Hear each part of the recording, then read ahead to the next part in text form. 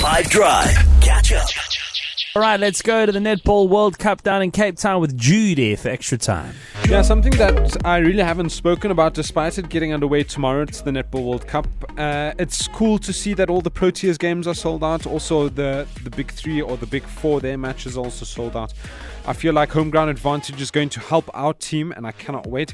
How is it all going to work? Well, in total, there will be 60 matches across 10 days, so basically non-stop action. There are 3 stages to the tournament, including 2 group stages. I know that sounds a bit weird, but I'll explain in a bit. When a team gets knocked out, they will continue to play games until every team is ranked from 1st to 16th, of course. But it starts with the initial group stage with 16 teams in 4 pools of 4.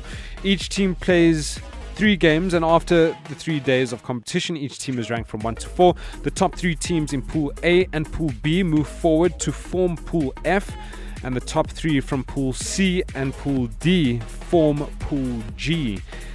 The bottom teams of the pools are effectively eliminated, but they form Pool E and battle it out for 16th place.